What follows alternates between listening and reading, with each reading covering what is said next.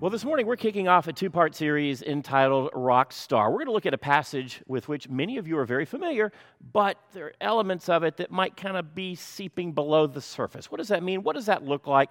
We're going to find out. But first, friends, let me take you on a mystical and magical musical walk down memory lane. I'm going to show you 4 brief clips, music videos, if you will, from the 1980s, the 1990s. These 4 songs have something in common. Do you know what they are? Can you figure it out? Check this out.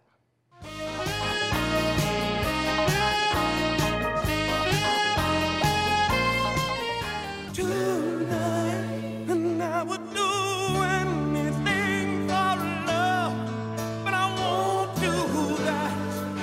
I can make the runner stumble, I can make the fire block.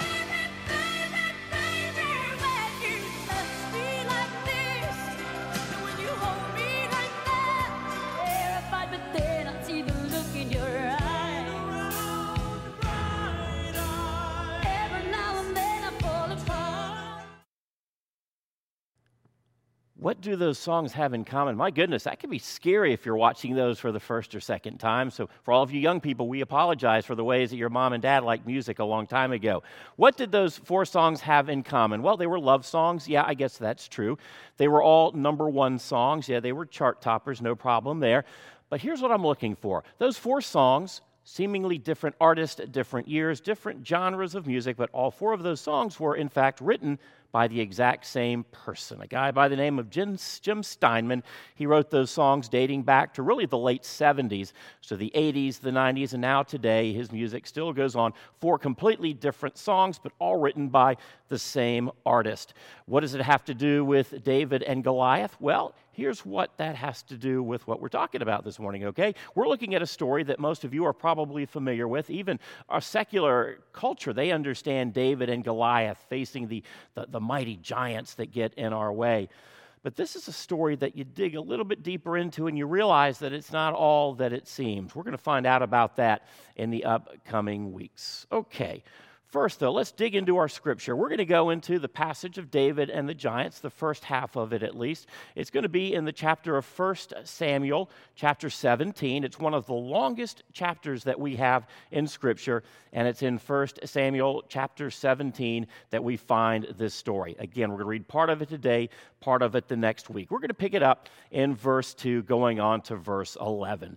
Saul and the Israelites assembled and camped in the valley of Elah, and they drew up their battle line to meet the Philistines. The Philistines occupied one hill and the Israelites another, with the valley between them. A champion named Goliath, who was from Gath, came out of the Philistine camp. His height was 6 cubits and a span. He had a bronze helmet on his head, and he wore a coat of scale armor of bronze weighing 5,000 shekels. On his legs, he wore bronze greaves, and a bronze javelin was slung on his back. His spear shaft was like a weaver's rod, and its iron point weighed 600 shekels. His shield bearer went ahead of him. Goliath stood, and he shouted to the ranks of Israel, "Why do you come out and line up for battle? Am I not a Philistine, and are you not the servants of Saul?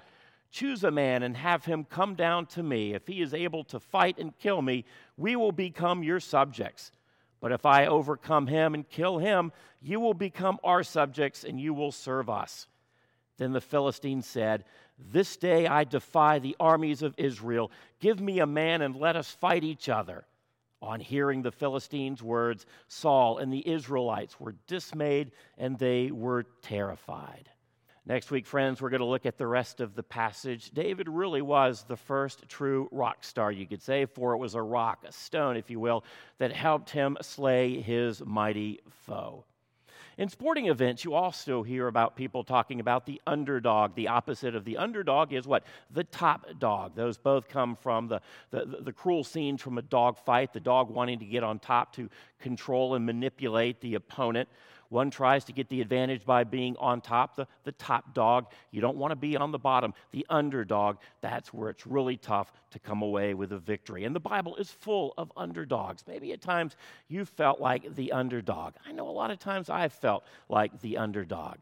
But it's through the underdog in many ways in which God is truly at work, how God loves us, how God equips us, enables us, empowers us, not in our own strength, but with his strength to face those mighty giants in our lives.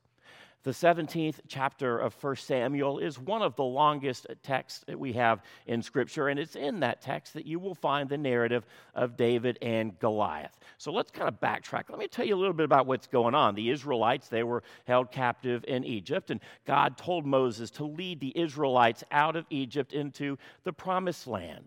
But the Israelites, after being in the wilderness, being led out of Egypt, not quite yet to the Promised Land, they started to grumble. They started to mumble. They didn't like not being where they desperately wanted to be. They wanted to be in that Promised Land. But instead of being people of faith, they became people of fear. They grumbled, they complained, they longed for Egypt, even though there they were oppressed and beaten down. But it was better than the unknowingness of being led around through the wilderness, not yet to this Promised Land.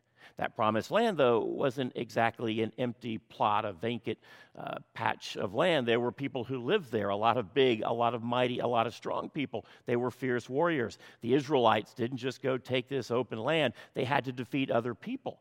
It's, in fact, in this passage that we find a lot of violence that we have in the Old Testament. Joe, how is there all this violence? God is a God of justice, a God of love, a God of forgiveness, a God of grace and mercy, and yet there's all this fighting, all of this destruction, all of this violence. Why is that? Well, next week we're going to look at that one as well.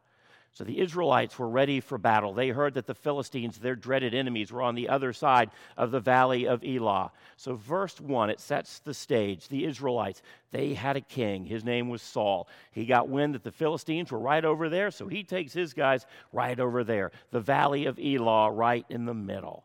The Valley of Elah, oh man, what a great piece of property it was. It was lush, it was green, and it was ripe. The home to some strong trees, some fruitful crops, and a lot of plentiful vineyards. It was one of the most heavily contested pieces of real estate on the planet at that time. To some degree, it still is. Everybody wanted its location, its strategic location between the sea and between the plains inland.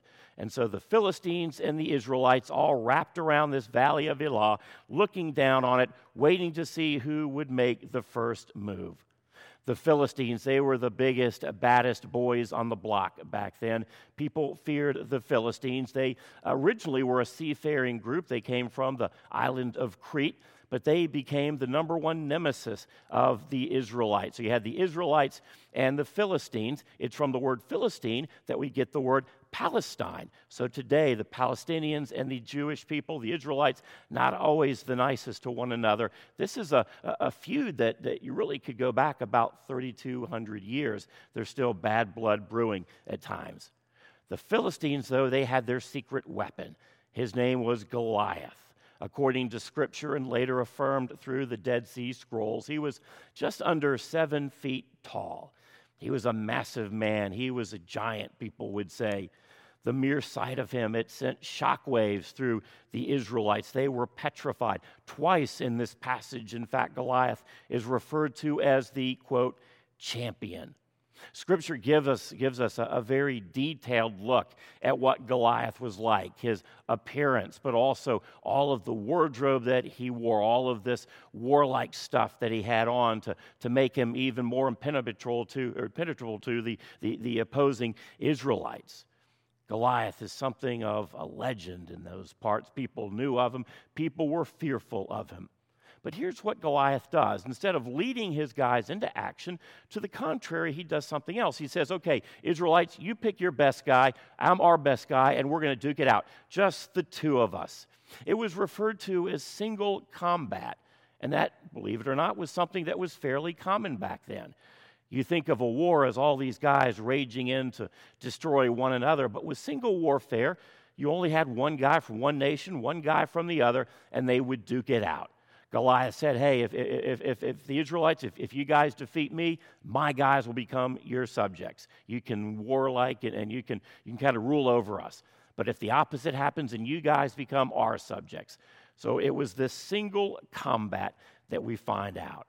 Next week, we're going to talk a little bit more about what that looks like. When David stepped forward, this little shepherd boy who was known for his bravery, he was known for being fierce because shepherds had to do that. They had to protect their flocks from all of these opposing enemies or maybe wild animals.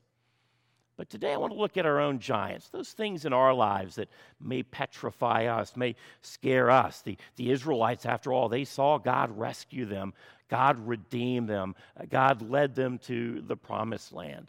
But instead of taking hold of what God was doing, instead they became subject to their own fears. They lived like people of fear instead of living like people of faith. Boy, I'm glad I don't do that.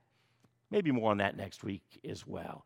Am I living like a person of faith, or am I living out my life like a person of fear?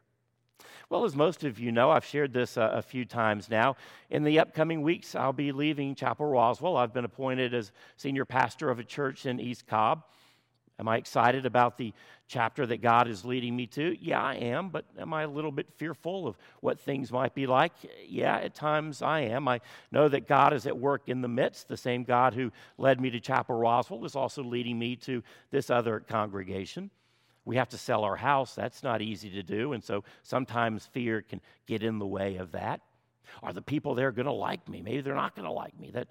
That fear often gets in the way. Will my family like the new church? Will my kids like the youth group there? Well, those are things of fear that often get in the way of things of faith. Am I living a life of faith, or am I succumbing to a life of fear? Right now in our culture, we have fear of the coronavirus. We have fear about maybe losing a job, or when will our economy get better? When can we go outside and hug those people we haven't hugged for a while? We have fear about our health, fear about our families, fear about our finances. A life of fear will say things aren't going to get any better. A life of faith, though, will say God is bigger than any of those obstacles we may ever face. Am I living a life of faith or a life of fear? As a husband, does my interaction with my wife, does it point to fear or does it point to faith? As a daddy, when I'm dealing with my kids, whether it's my responses or it's whether how I'm dealing with them, am I pointing to faith or am I pointing to fear? Even despite these unsettling times in which we now find ourselves, we have a brilliant opportunity to show people the power, the boldness of Jesus Christ. Will we still get knocked down as followers of Jesus? Absolutely. Will we face some trying, some difficult days? Absolutely. Will fear try to creep into our lives? Absolutely. But can we show our culture that even when we get knocked down, even when things are going not our way, that living a life of faith is so much stronger, so much better than living a life of fear? Friend, are you living a life of fear? Or are you following that life of faith? Let me pray for us. Dear Heavenly Father, we thank you for the ways in which you are working in our lives. Thank you for rescuing us, for redeeming us, for forgiving us, and for accepting us. Father God, may your Holy Spirit search us, even in the darkest corners of our lives. May we see the ways in which we need your healing, the ways in which we need your help. Help us to recognize those giants so that we can press into you. We love you, Lord, and we thank you for first loving us. And we pray these things in Jesus' name. Amen.